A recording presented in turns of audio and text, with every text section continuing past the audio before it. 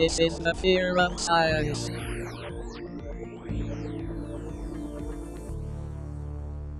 All right.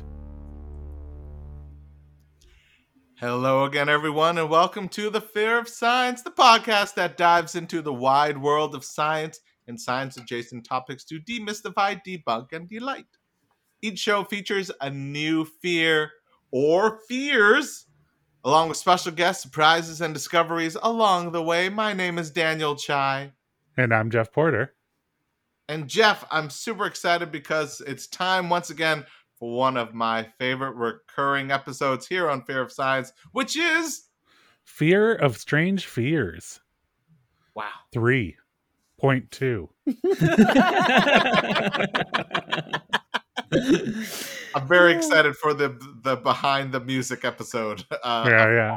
So this is our second attempt to record this episode because we recorded, I don't even know how long ago. It was like 6 months ago, probably something like that. Mm-hmm. And when I went to go edit the episode, I found out that the files did not upload correctly. Well, the beauty of podcasting is that we do get a chance to, again, be joined by dear friends and today some fellow podcasters who feel our pain, hopefully not as often, but we're very glad to have them back here again for Fear of Strange Fears 3.2. And it's now my honor to introduce them to their microphones. One of our special guests is a video game developer and plays trombone in the Vancouver-based video game-themed ska punk band The Wavebirds.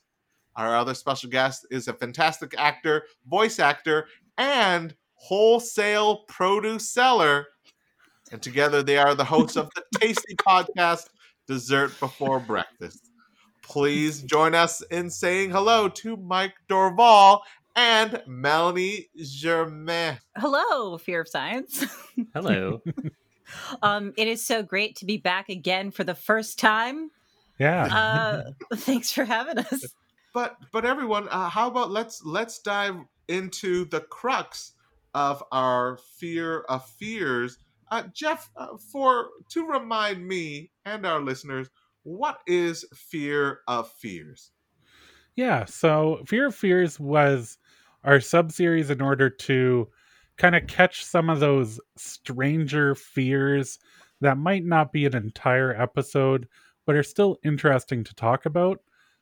So each of our guests, including ourselves, have taken a fear, and then we've researched it, and we're going to chat about it.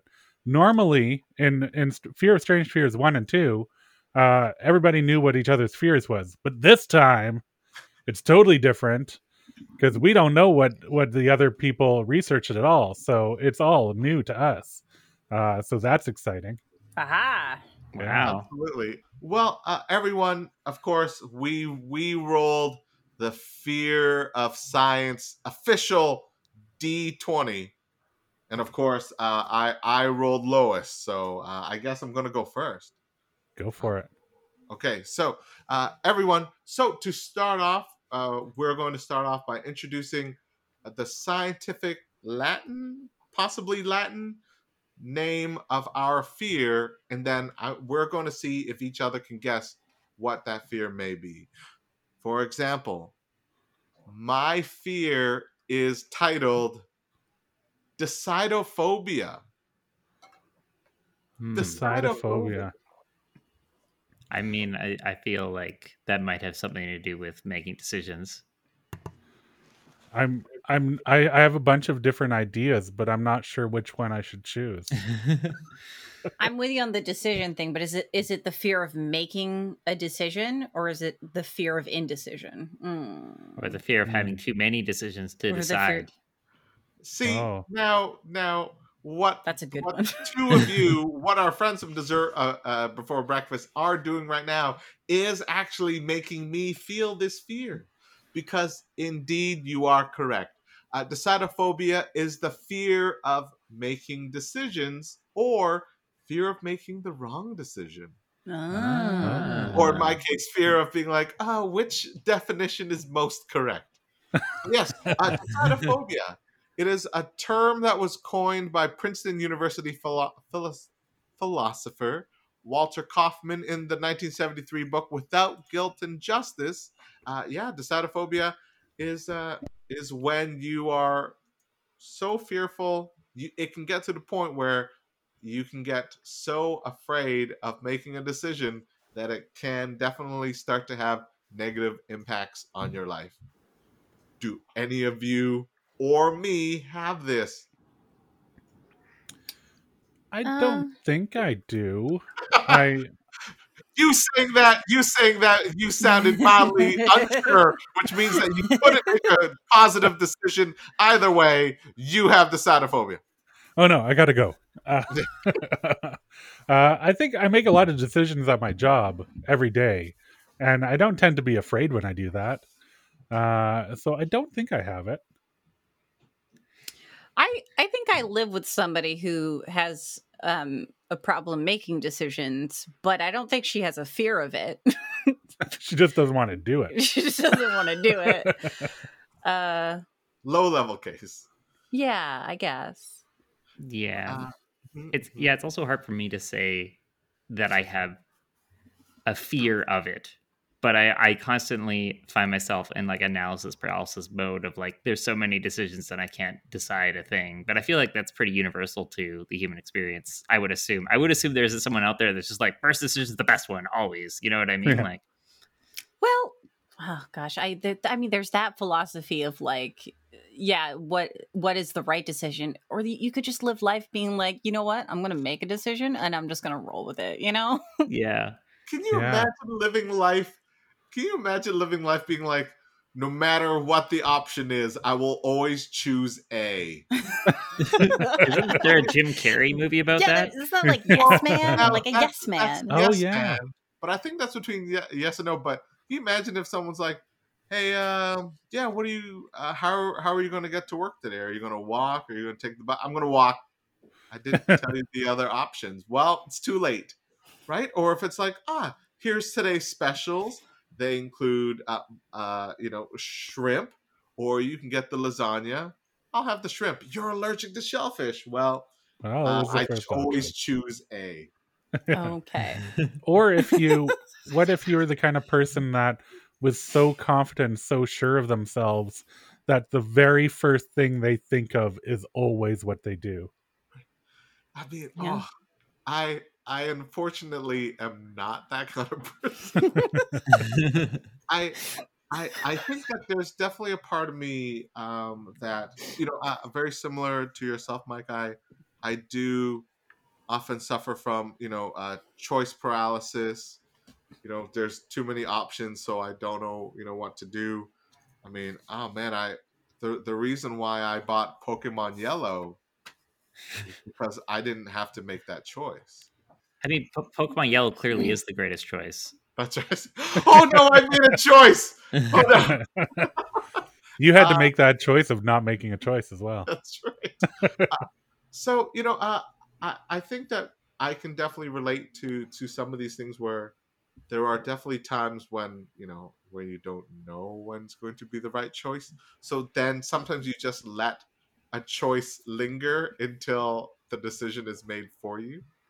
Ultimately, with fear of making the wrong decisions, in the research that I looked up, you know, uh, it can start off with like small things, what to eat, what to wear, but it can get bigger. It can get more intense to the point where people can't decide things like where to live, where to take a job, where whether or not to get married. They can become completely dependent on other people, or in the case of Gotham District Attorney Harvey Dent, a coin. Mm, good Mm, reference. Good reference. it's Thank you, good. thank you. That's good. I'm trying to get in all of those pop culture references: Pokemon Yellow, Batman. But yeah, overall, I think that it's definitely, I think it's one that even though this was coined in 1973, even though a lot of us are talking about like, oh, we're not sure if we have this fear necessarily, but I think a lot of us can definitely relate to this general feeling. Yeah. Mm-hmm. Yeah. I think that the more I think about it, the more I'm certain that I have it. Yeah. I feel like, but my argument would be that everyone has different levels of it. I would say that mine Yeah, is probably I higher would than agree with most. that. Yeah. Yeah. For sure. There's always going to be some kind of decision you have to make where you're like, I don't want to make that decision. Yeah.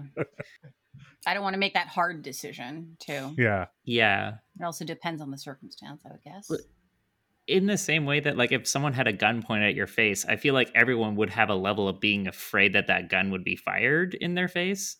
I feel like this is a thing that most people would be afraid of. Yeah. I would assume. I'd imagine a lot of professional Russian roulette players feel that way. This is the life I chose.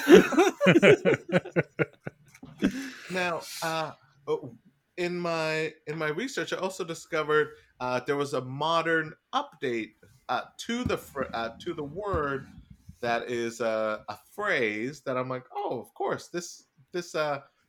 I'm really glad that we've updated this phrase for the modern sensibilities. Claire Thorpe in the 2019 Mary Claire article calls it phobo. Do you guys know what phobo could stand for? Well, FOMO is fear of missing out. So phobo is fear of boobing. It's very close. It is Dang it. fear of better options. Fear of better options. Oh, that's very good, actually. Yeah. Absolutely. The anxiety that out of all of the choices available, you might not pick the best possible one. Again, going back to the Pokemon, metaphor analogy. It's like, okay, do you choose grass? Do you choose water? Or do you choose, obviously, Charmander? You would be a fool not to choose Charmander. Yeah, absolutely. Yeah. Thank you, Mike. Charmander is all the way. Yeah. Yeah. Mm-hmm. I do like fear of boobing out, though, too. But wouldn't it be like fear of boob out? Well, it's like, I don't know. In my mind, fear of boobing out was like, you just woke up one day and they were gone, like where'd they go? Or that could be a problem for Janet Jackson. Just calling up the Super Bowl from 15 years ago. Wow, that's an old one. So, but yeah, that is the satophobia, everyone. Who rolled next lowest on the Fear of Science official D20? I will be going next. My fear is blutophobia, which should be as obvious, if not more obvious, than Daniel's phobia. Oh, I know exactly what that is. That is the fear of Popeye's arch nemesis, Bluto. Blutophobia? Blutophobia. Oh, Bluto. Bluto. I thought you were talking about a Bluto. single Blutophobia. Bluto. A blutophobia. Yeah, blutophobia. Yeah. And that's supposed to be obvious? Is it Michael? Is it something to do with the color blue? No. Is it Bluto? Is it the fear of being bloated? Bloated, Bluto. No, This isn't my topic.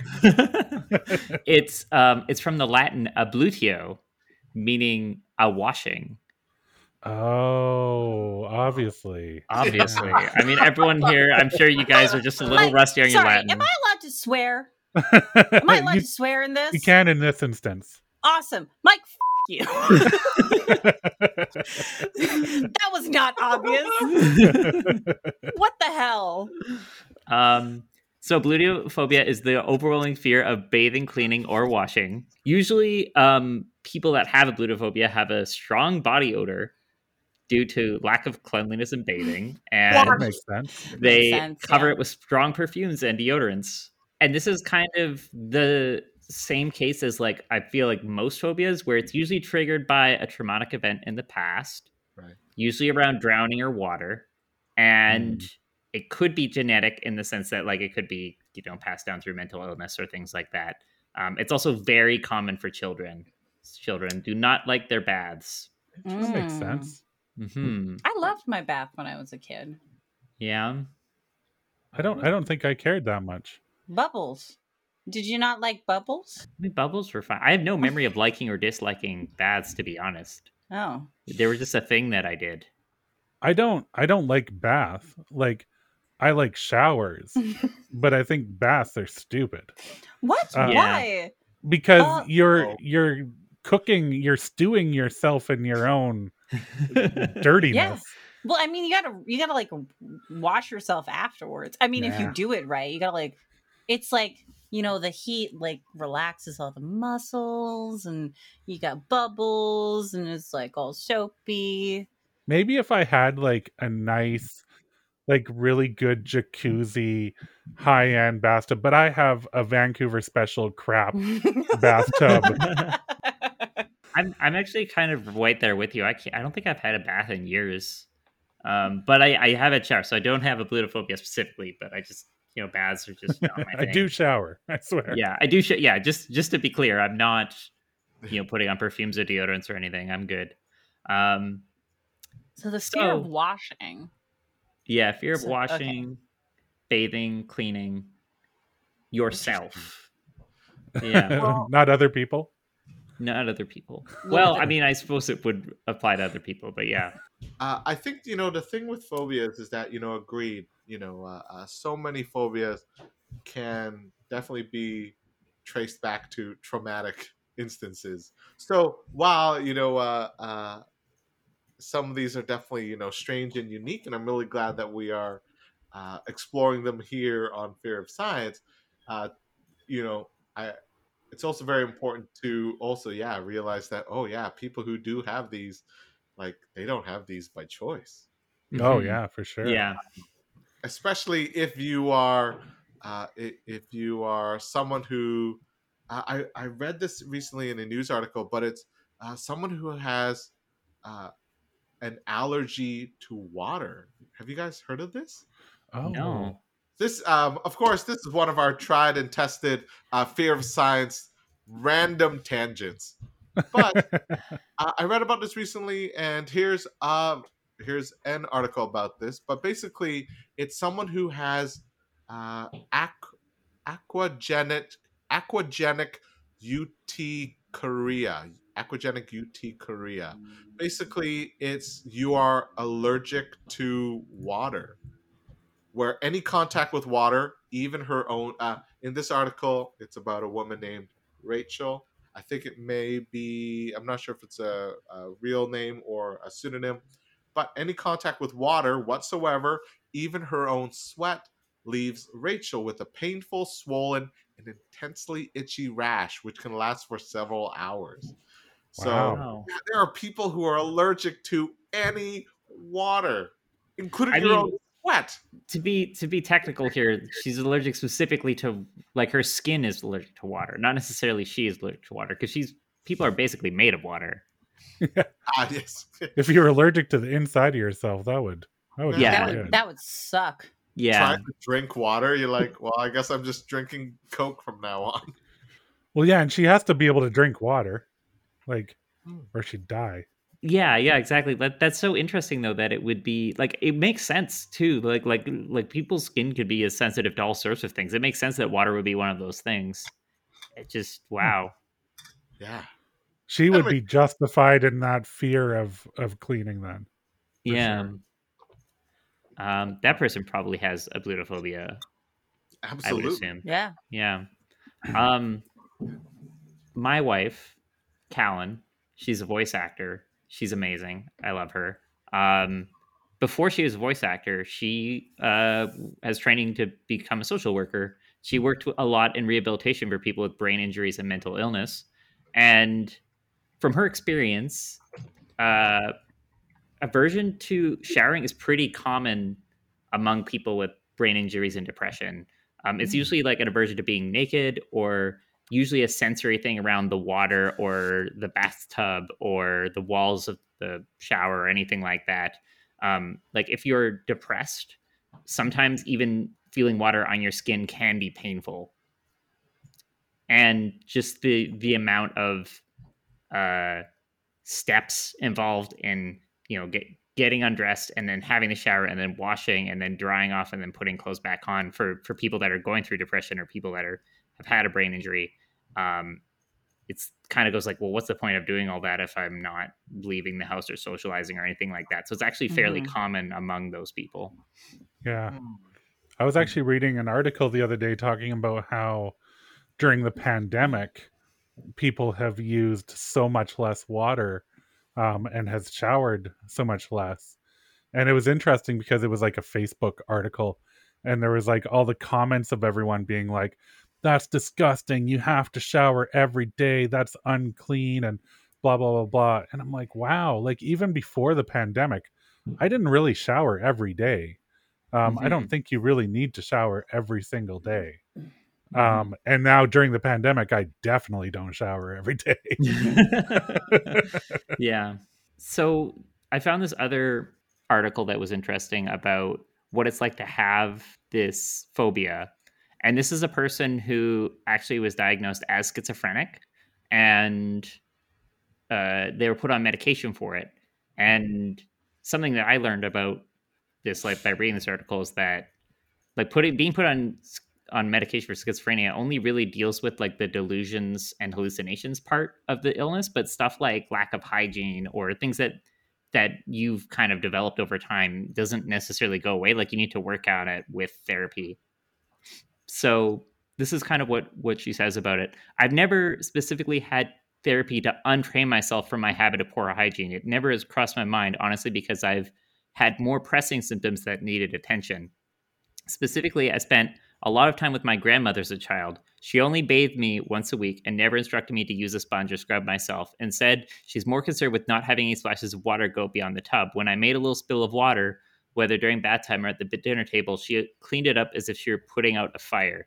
The connection becomes, I don't want to be in water.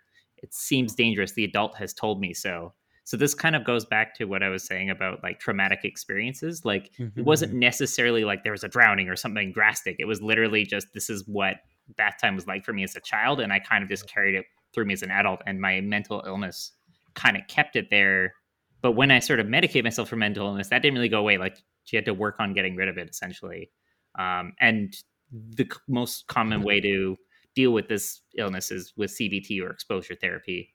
And I also found an interesting article about like hygiene hacks when you're depressed, like when you don't feel like having a shower, but maybe like you still want to like sort of halfway go. Cause like sometimes, you're just having a bad day and like maybe you only need a halfway step. Things like using dry shampoo or, using mouthwash or having a shower sheet, or even like asking for help from a partner or someone if you're having like a really bad day. So yeah, it's really interesting to see, that side of it. Yeah. Mm-hmm. Or you can just spray yourself with a whole bunch of Axe body spray. Yeah, or you could do that. That's why it was made. Yeah. Thank you, Mike. I am glad to know a little bit more about ablutophobia. Mm-hmm. The obvious one. Who is next on our list of people who is telling us all about their fears that they researched? Ooh, that was me. So the fear that I chose is dipnophobia. Dipnophobia? Or deipnophobia. Deipnophobia? DEIPNO phobia. Dipnophobia. The fear of D20s. I have no fear of D20s, but Yeah. Yes. No one should. That is correct. No, I'm kidding. That's a lie. That is not correct. Oh. No. This is way less obvious than mine. Yeah. Isn't it? Isn't it? Let's see. Deepno. Is it a fear of running out of dip cones at Dairy Queen? Actually, very close. Oh, what? No, it's not. It's not close at all. Oh, I'm Oh, just I going to got do my this hopes to up. each one of you. Mike, now you make a suggestion and I'll tell you what's right. I'm gonna say fear of drinking milk. Yeah, sure. No, I'm kidding. You're wrong. So, dipno. It is the Greek from the same word, dipno, which means dining or dinner. So, any with one food related was kind of close. Oh, Okay. Yeah. It is the fear of dining. Oh, interesting. So, but when I say dining, it's like dinner conversation. Not really Oh. having to do with the food, but more having to do with the social aspect of it. Oh. Having a conversation with somebody. The wiki for this says that it is usually triggered from a past traumatic experience, like having been forced to have dinner with strangers, or was set up on a blind date who ended up having dinner with an arrogant, intolerable, annoying person and feared subsequent dinner conversations with other people. One might have had a traumatic dinner with one's boss or had a bad business outcome because of a dinner, and this triggered the phobia. They prefer eating. They'll prefer eating at home or eating than eating out alone. Or eating out alone. So basically it's a phobia that leads to isolation. People who have it tend to be considered introverts. Hmm. Yeah. I bet a lot of people who have done online dating in Vancouver have this. Yeah, no, this one definitely spoke out to me because I'm not gonna lie, going out for dinner and having like dinner conversations is one of my favorite things to do. So this one is this one's scary. I don't have it, but I don't think I would want this one. I mean, Yeah. I don't want any phobia, but like this one would hurt a lot, I think. That's what I'm missing the most during the pandemic is not being able to go out to restaurants and just like have drinks with friends. Yeah, Yeah, totally. absolutely. Like that's the Absolutely. I best. think we all have a case of it right now. Yeah, Or yeah. like we all have that longing for like that social interaction. But I guess somebody with dipnophobia during this time is probably having a ball, not having to go out to those social things. But Although I've had some friends that are extremely introverted where at the beginning of the pandemic they were like, this is amazing. I don't have to talk to anybody. And now they're like, okay, I'd like to talk to people again. That'd be great. yeah, that's fair. I feel like I know of people that prefer to eat alone. I don't necessarily know if it's a phobia thing or just a preference thing. Yeah. Mm-hmm. Yeah. There's definitely been times where I do identify as being either an extroverted introvert or an introverted extrovert. But there are definitely times when I really I seek out, I crave connection and conversation. However, Absolutely. there are times when let's say it would be at a past workplace, working in an office, and there'd be times when I'm like, okay, I just the rest of my day, I have to see people, I have to talk to people, I'm in meetings, I don't have time to myself. And so if I'm sitting in the lunchroom area and I'm able to just sit and eat and maybe read some articles on my phone or read a book that I bring and just eat and just be by myself, that's what I want. And so if I see someone coming over or walking nearby and they look like they want to sit and start a conversation, there's definitely parts of me that's like, no, please, please Yeah. let me eat and be alone for a brief moment. So I can definitely relate to parts of that. Yeah. Yeah. And you always have that one person at your office that when you're having lunch, you know they're going to come over and sit with you and talk about work more. And you're like, Yeah. I'm trying not Yes. to work right now. Yeah. I really love like the dining experience, but I'm actually not opposed to like having dinner by myself, going out and just like spending some me time. I think people deserve that sometimes too. Does anyone else feel comfortable doing a solo dinner venture? I have before. I don't know if I would say I'm necessarily comfortable doing it. I always feel a little bit strange doing it. What I did like doing before I met my partner is I loved going to movies by myself. And now it's only changed because I love going to movies with my partner. So Right. like, it's changed in that sense but you know, I knew a lot of people that would be like, oh, I'd never go to the movie theater by myself, but I loved it. Like just sitting there and not having to worry about anyone else and just yeah, enjoying it. I don't think I would ever like purposely sit in a restaurant and have dinner by myself. Like I have a weird like thing around that where like if I'm out, I'd rather just get fast food or get something quick. Like if I'm not going to be with someone, like I wouldn't, or I get takeout. Like I would have no reason to go. I feel like I might have done that like maybe once or twice in my entire life. I would go sit down at a restaurant and order food. You know what I mean? Like by myself. I definitely never go to a fancy restaurant. I don't think I'd go to a fancy restaurant most of the time, period. But definitely not. You're missing out, man. Fancy restaurants are the bomb. Yeah. Do you go to fancy restaurants by yourself? No, I tend to go with family. Family and friends. I actually went to Annalina's like right before the pandemic hit like super hard, which is a restaurant in Vancouver, and it was fantastic, phenomenal. Oh, I love good food. Some wine. Oh my gosh, delicious. Mm-hmm. So with dipnophobia, it's definitely a social anxiety thing. Like having to go to dinner with a person, and then it's like that fear of being judged, or like on the way you eat, or like on what you choose, like that kind of stuff. So, and it's definitely, it's like the symptom is like a panic attack, like social, like, you know, the regular social anxiety type things that you can get, which is just really poopy. I actually found an article, Women's Health Mag from like 2018, I believe. Yes, by Chrissy Brady, who actually has dipnophobia, and she wrote all about her experience with it. And that was really interesting. And she's working on it.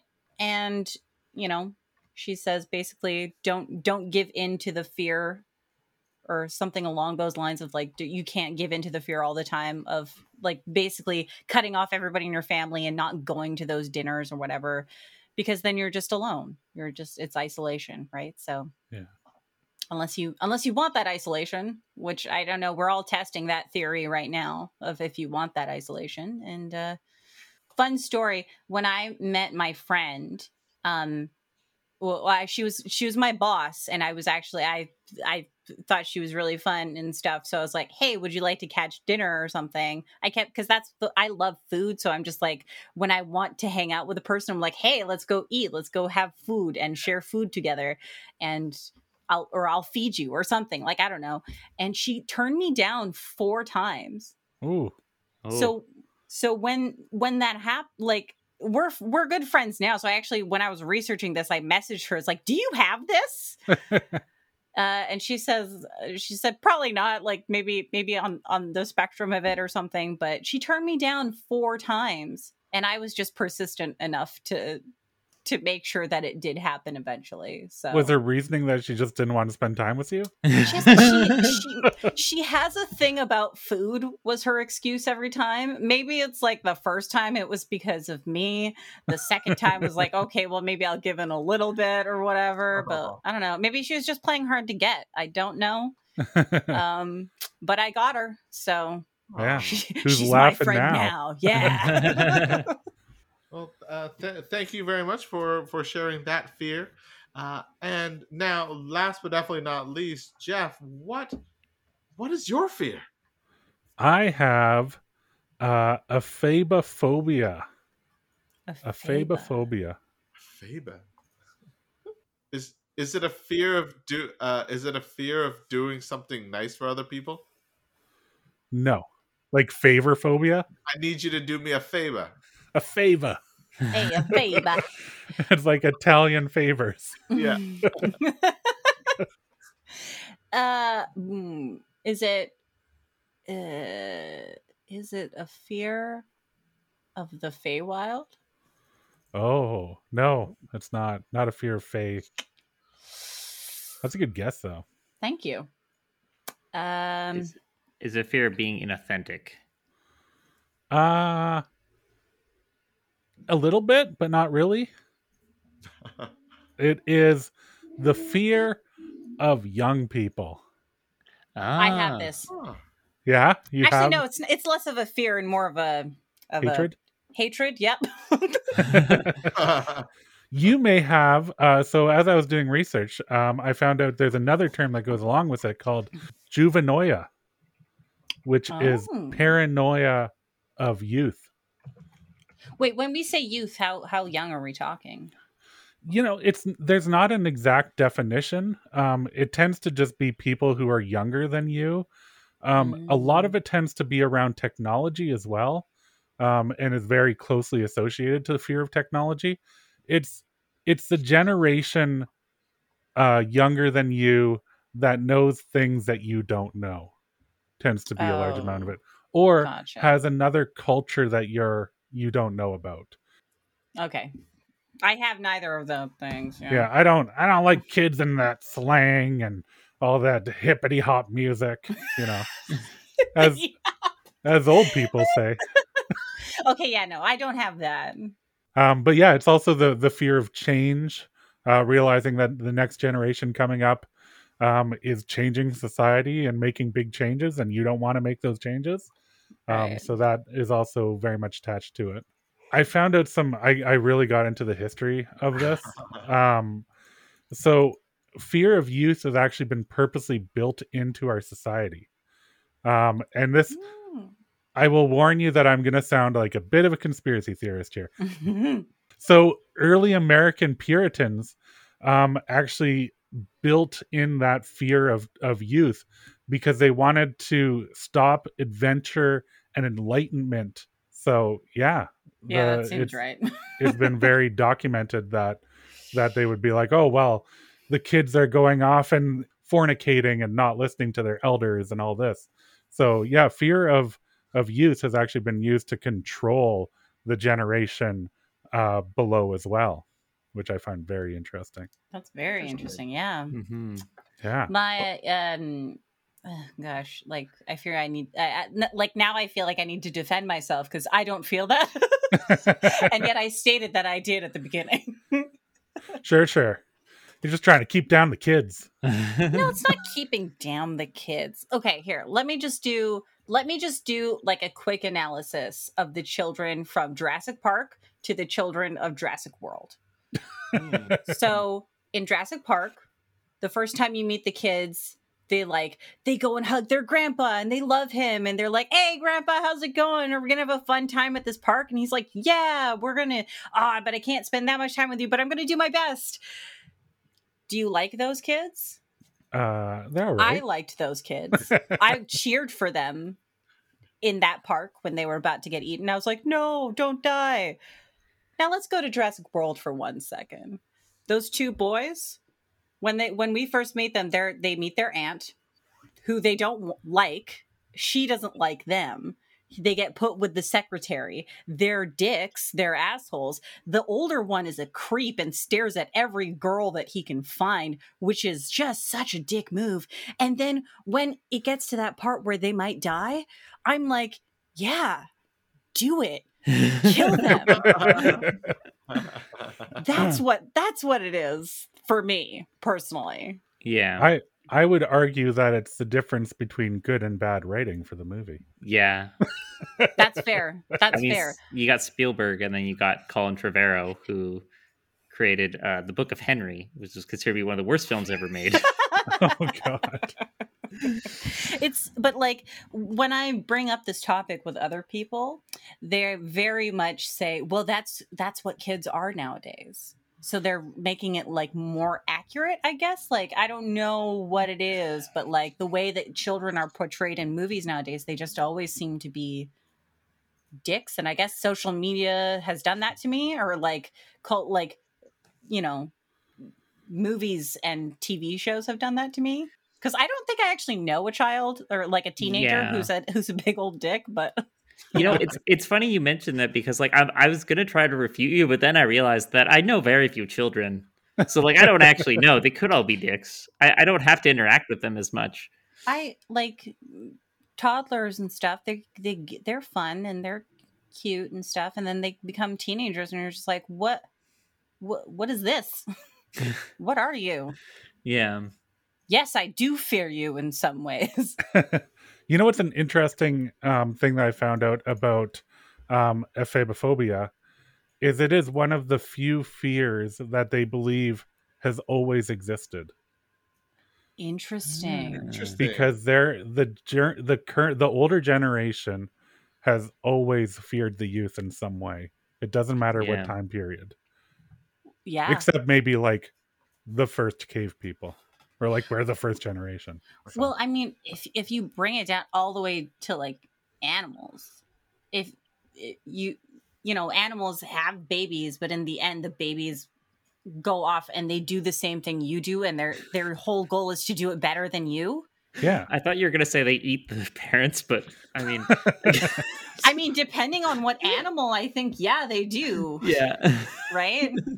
Well, and also during the Industrial Revolution, there actually were media campaigns that were created to make people afraid of the youth, because if the kids weren't going to school, then there was a lot of pressure of them taking the jobs. My God. Yeah. That's crazy. Yeah. Cheap Yeah. labor, also tinier hands, which I'm sure are more nimble for doing things. I don't know. And they were willing to work hard and almost volunteer to do it, which because they had the luxury of not having to necessarily pay bills or do anything like that like the adults had to do. And here I thought that child labor was like a human rights issue. Yeah, it's fascinating. Like I really got into reading a lot about Wow. it, but it is such a divisive topic as well, because like depending on your age, you're kind of like screw kids or what the hell adults. That's Yeah. two sides. That's it. I like to think that kids get out of that dickish phase, though. You know, like the teenagers kind of grow into adults and proper people. I know some adults that didn't do that. Daniel Chai has his doubts here. Have you been on Twitter lately? No, I don't have Twitter anymore. And it's because it's so damn toxic. So I don't want to be in there, you know? Hence I think that, that said, I think that there are definitely examples of, children being good and children giving, being the change and being the, the reason why I have hope for the world. But yeah, I think that this fear, it is fascinating that it is considered to be such a long standing fear, and it's fascinating because all of us were like, yeah, I can see that. Yeah. But I mean, it doesn't really it doesn't have to do with a change, because like change is good. Change is a good thing. It has to do with attitude and entitlement. Yeah. Right? It is largely attached to privilege as well. Yeah. And being like, I got here and I don't want to give up what I have to some kid. Mm-hmm. Take it. Take it. You want this? Yeah, sure. Whatever. Go ahead. That portrayal of like teenagers in media nowadays is something that I can talk about for a really long time, because I just hate it. I hate it so much. Yeah, and I don't know if it's the fact that kids are worse or that portrayals are more accurate.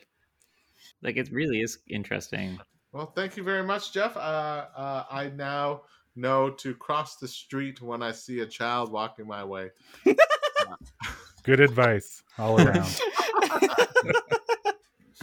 Now, it's now time of the Fear of Fears episode, where we now need to decide for ourselves which of these fears, if you were to wake up tomorrow and be afflicted with one of these fears, which one of these fears would you most hope to not have? My fear was decidophobia, fear of making decisions or making the wrong decision. Ablutophobia, fear of washing. Fear of dining. And fear of youth. Which fear would you most not want to have? I think it would be between making decisions or being clean. I think it would have to be being clean because I think that would eventually that would affect my life a hell of a lot more day to day. Although being able to make a decision, what's funny? I can't make a decision about those two right now. Yeah. Yeah, I'm gonna go with being clean. Yeah. I'm kind of right there with you on that one. Mine will probably be between fear washing and dining. Because again, my father is a chef. Food is a very big part of my life. And I just need to have that dining experience. If I wouldn't be able to do that, I wouldn't be able to see my family and I wouldn't be able to see my friends. And that's yeah, okay, yeah. No, it's fear of dining. Yeah, I wouldn't want that at all. That breaks my heart. That people feel that. Yeah, I mean, like, I need to go into the technicalities of this because, like, I do, like I mentioned before, I do think I have a fear of decisions. I do think I have that at some level, at some capacity. But then it's not 100%, right? Like eventually you do make a decision. Whereas someone who has a fear of bathing could potentially never bathe. Like eventually Yeah. you would make a decision, You'd have no right? choice but to make a decision.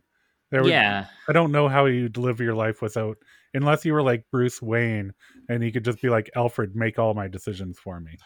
Yeah. Yeah, because like that's the thing is that it would depend on the severity of the decision.